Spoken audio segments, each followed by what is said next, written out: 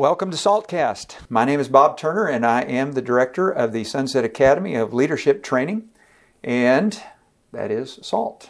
And so today we have with us a very special guest, Chris McCurley. Thank you, Bob. Appreciate it. Thank you for joining us. Chris serves as the minister with the Oldham Lane Church of Christ in Abilene, Texas. And so we're very thankful that you've taken time to come and to be with us today. Thanks, Bob. I enjoy being with you. Appreciate it. Why don't you start by just sharing with our listeners a little bit about your background and kind of what led you into ministry and what took you down the path to bring you to West Texas?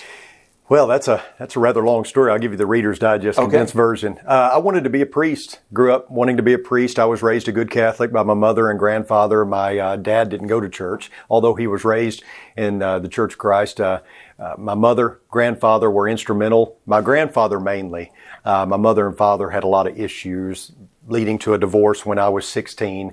And so I really looked up to my grandfather and my priest. Father Richard was a big role model in my life. When I was about 18, 19, he was taken away.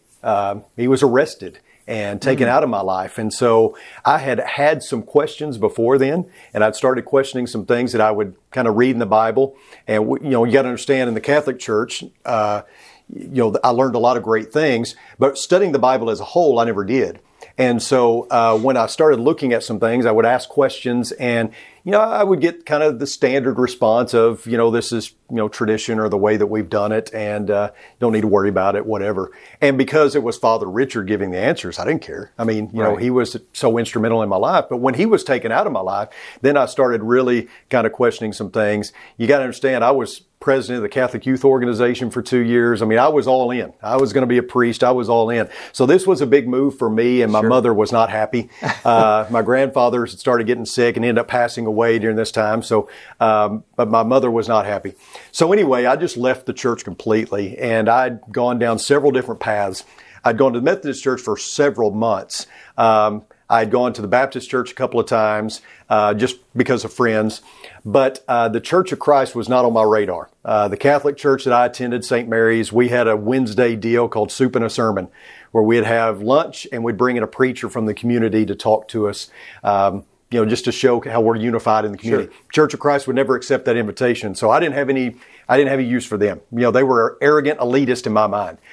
But I met a woman who was a member of the church, and went to church with her one Sunday, and that all changed. Wow. My preconceived notions were not correct, and I was glad to know that the church was very much accepting of me and loving of me. Willie Sandlin was preaching that Sunday. And I remember Willie. Many people remember Willie. He's passed on now.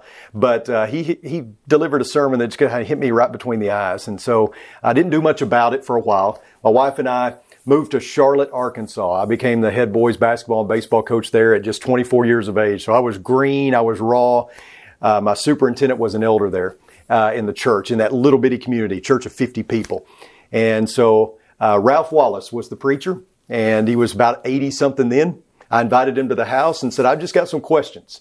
And I said, what's Church of Christ doctrine say about this or that or whatever? And finally, Ralph just goes, Chris, I don't have Church of Christ doctrine.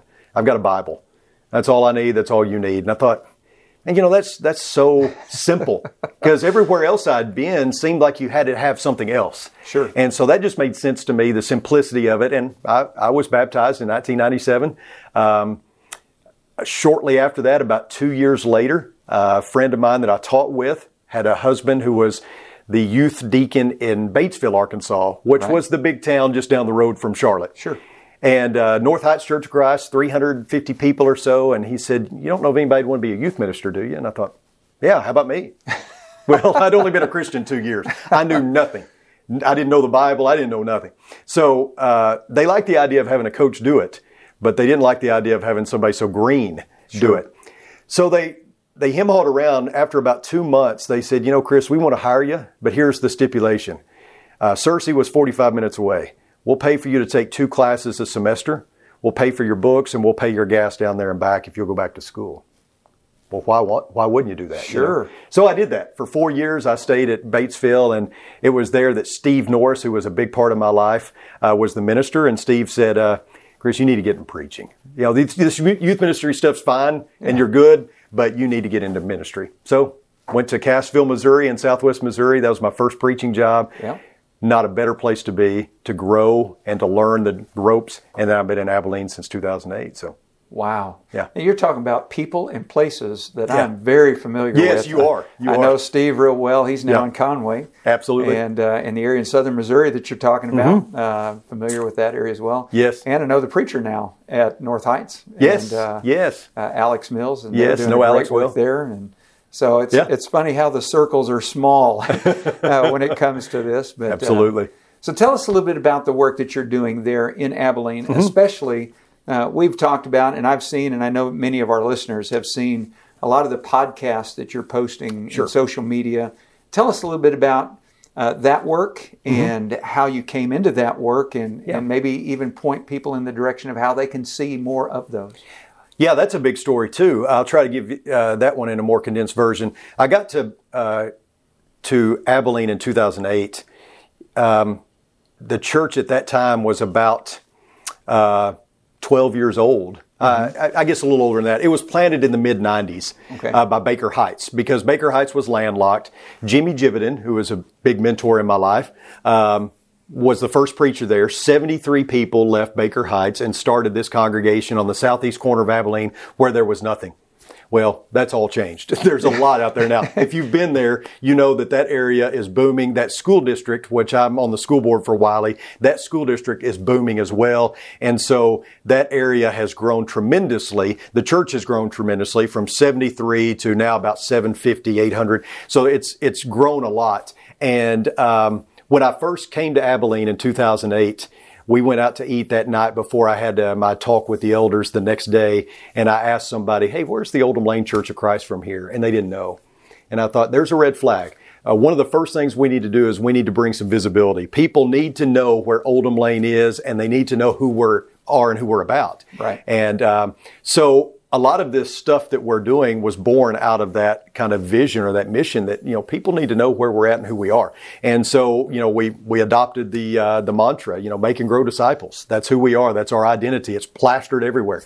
And then the podcast and the television, we do a weekly television program that is not the sermon, being videoed. It's me in studio.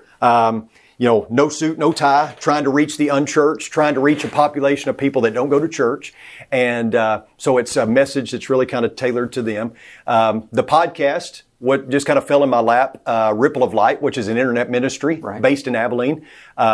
They are just wonderful. So follow them on Facebook. And so they came to me and said, hey, we're looking at trying to get more content out there, and we think you'd, fit this profile, and so we want to do a podcast. So we came up with the name Dear Church, talking about things related to church and all that, and I have guests on there, and that's really grown.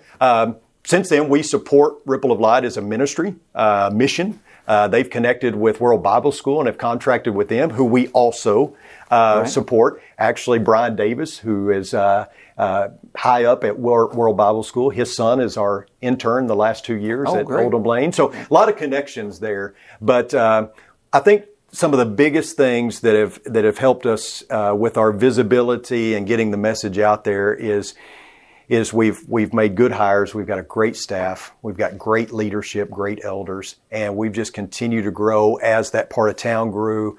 And I think we have a lot of people coming our way that are saying, hey, we want what you have to offer, which is biblically based, preaching God's word, not drawing the circle so small that you can't even stand in it kind of thing, stand up so straight you fall over kind of stuff, but staying out of the ditches, but, being current, relevant, but preaching the word. Yeah, one of my favorite words is balanced. Yeah, balance is good. Yeah. Don't go too far to the left, don't go too far to the right. Right. Kind of stay balanced and all of that. Absolutely. And I appreciate the work that you're doing. Thank you. It really has been encouraging. Thanks. And especially the things that I'm able to read about and see. Of course, I follow on Facebook, and I'm able to see all the podcasts as well as the clips with Ripple of Light. Love all of that, and I really encourage people to go to that and follow that. You mentioned the leadership, and that's one of the areas that's kind of my greatest passion, is trying to help leaders, encourage leaders, strengthen leaders, prepare the next generation of leaders. Absolutely. But I think it's important to maybe understand some of the challenges that leaders are having to deal with. Sure. And so you've had a lot of experience in Abilene and in other places. You've seen a lot of challenges. Right. And if you don't care, take a few moments and kind of share with our listeners some of the challenges that you have seen and that you think leaders are dealing with today. And then we can kind of follow that up with maybe how do they deal with some of those challenges. But let's talk about some of the challenges first that elders are dealing with. I think one of the biggest, and I get asked this as a minister, but I think elders would agree with me. What is the biggest frustration in ministry? And I think it's just apathy. Just apathy, just plain old simple. I think about how many people walk out of our congregation, out of our services every Sunday and walk out the door lukewarm, and they're fine. Sure. It's one thing to be lukewarm. It's another thing to be okay with it. And I think, far too many people are just okay with it. I don't know that we understand. I think we take for granted how good we've got it. No persecution. We can come, we can freely worship, and we can go back to the comfort of our own home, and everything's fine. We're never disrupted. Of course, some of these security issues lately, like with what's happened at our church shootings, West Freeway and others, have kind of brought that to the forefront that, hey, we do need to understand that this is something we don't take for granted. But I think that's the biggest thing, is just the apathy. Church has become a side item.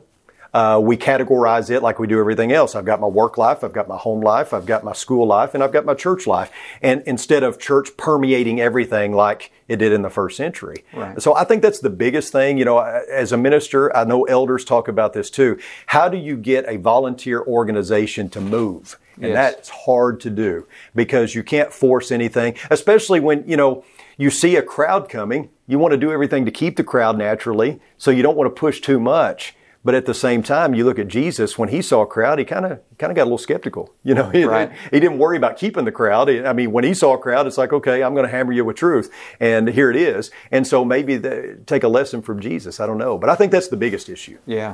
I can't help but think, and I've said this before in lessons and on different occasions, to me, it's like we don't need each other. And I realize intellectually when we face that kind of statement, it's like, yes, I understand we need each other. Yes. But in reality, just like you're saying, we have nice homes, we have nice cars, we have jobs. And because of our affluent society, we've kind of become so reclusive that we don't need each other. It's certainly not the way they did in the first century. Well, it's funny because we call these blessings.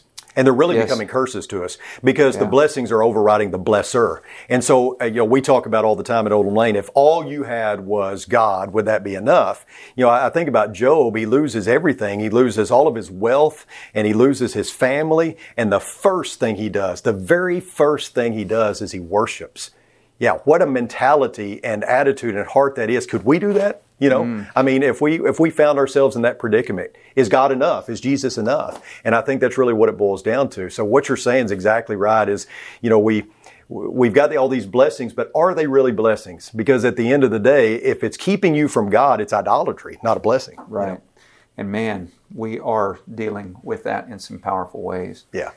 Well, listen, I appreciate you joining us today, and I want to explore some more. So I want to encourage our listeners to tune in because we're going to continue our conversation, especially in this regards and dealing with some leadership areas. Sure. But I really appreciate it, Chris. Appreciate you joining us and being a part of this. And thank you to all of our listeners who are tuning in. We appreciate you taking time out to listen to the material that we cover each week and hope that you're encouraged and blessed by that.